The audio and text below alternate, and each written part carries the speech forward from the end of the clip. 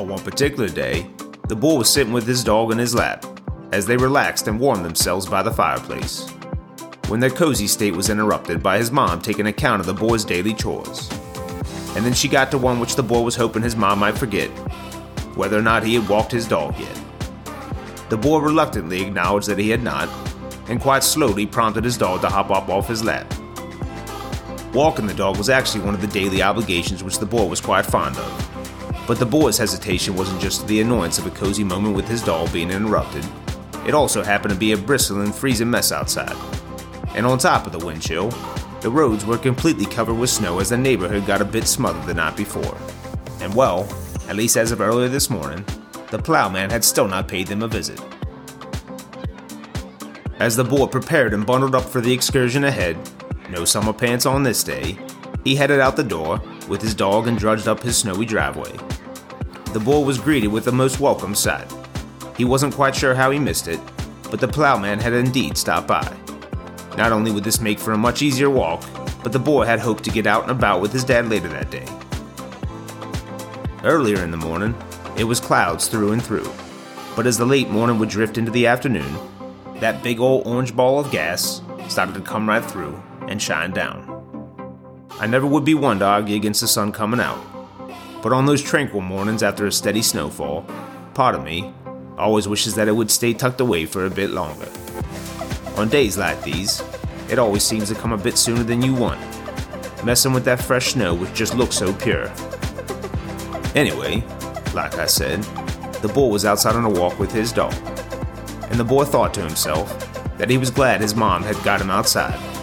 For one, it was just a beautiful sight, but for another, that cold air just felt good. It felt fresh, and a walk with his dog was just what the doctor ordered. As they worked their way back and got closer to the boy's house, the dog, which normally would be following at his master's pace, started to dictate what pace he wanted to go at. The boy first tried to correct this behavior, as any wannabe pack leader would, but then realized that the dog had something on his radar to pursue. And the boy, in a moment of canine understanding, decided to pick up the pace with his pooch, and quicken the pace at such a clip where they both started to run toward his driveway, where his dad was feverishly working to get the driveway cleared. The boy, finding himself unfit to keep up with his dog, let go of the leash and gave the dog free rein to hone in on his target. In that brief moment, the boy chuckled to himself as he watched his pooch completely catch his dad off guard by decking him right into the snow. They wrestled there for a minute before the dog got up and geared up for another collision. As the boy watched his dog, well, just be a dog, it all went to slow motion, and even from a distance, he was captivated by how free his dog seemed to be, how natural his tail excitedly wagged, how joyful his eyes lit up, how unusually graceful his awkward body looked plopping around in the snow, and how wonderfully happy he looked with each panted breath as his tongue hung out in the side of his mouth. All of this in a few brief seconds, but more than just brief seconds. A moment to be captured, a memory to be remembered, a reminder of how quickly we miss these precious moments in the tedium of the daily grind. And after those brief seconds, the boy instinctively started to sprint toward his front yard, and before anyone could see what was coming, he leveled his dad right into the snow. And so it happened. The boy grew to the age of following the natural intuition of a dog. But not just any dog. This dog was the boy's dog, and a dog that would prove to be such a loyal and trustworthy friend over the years.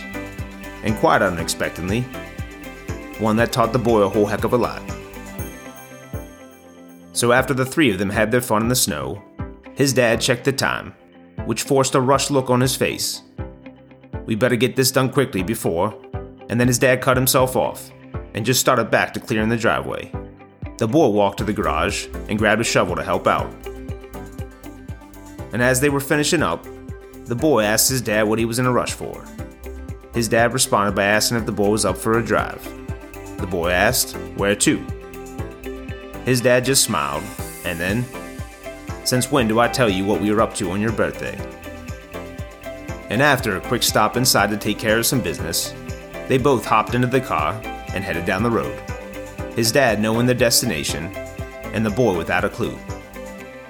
Initially, the boy seemed to have an idea of where they might be headed. After all, his dad had hinted at something special earlier in the day.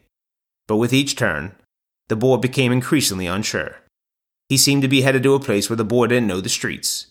He didn't know the surroundings. He didn't know the way. But then before his dad could say a word, there it was. A place where the boy had forgotten. Not forgotten in significance, but forgotten in appearance. Had forgotten the look of it.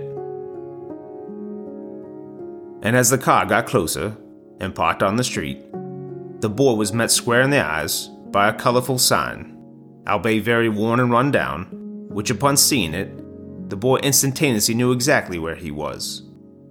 Little Lee. His dad stayed in the car and implored his son to explore the grounds for himself. The boy, in a state of foggy memory and mysterious exploration, just got out of the car and did exactly as his dad had instructed. Because of the wintry conditions, there wasn't much to take in from the outside. So the boy tiptoed inside and was met with a peculiar sensation. A familiar and especially unique smell which the boy struggled to find a proper description. The only way to really describe it, I guess, would be the smell of Little Lee. And the boy just stood there at the entrance looking around, taking it all in. The place seemed unusually quiet for the middle of the afternoon, but he started to pick up on some faint voices coming from down the halls. He slowly roamed around a bit, until all of a sudden, he was struck by a voice coming from behind him. A voice which sounded eerily familiar. A voice which memory would not fail him here. The voice of Miss Jolene.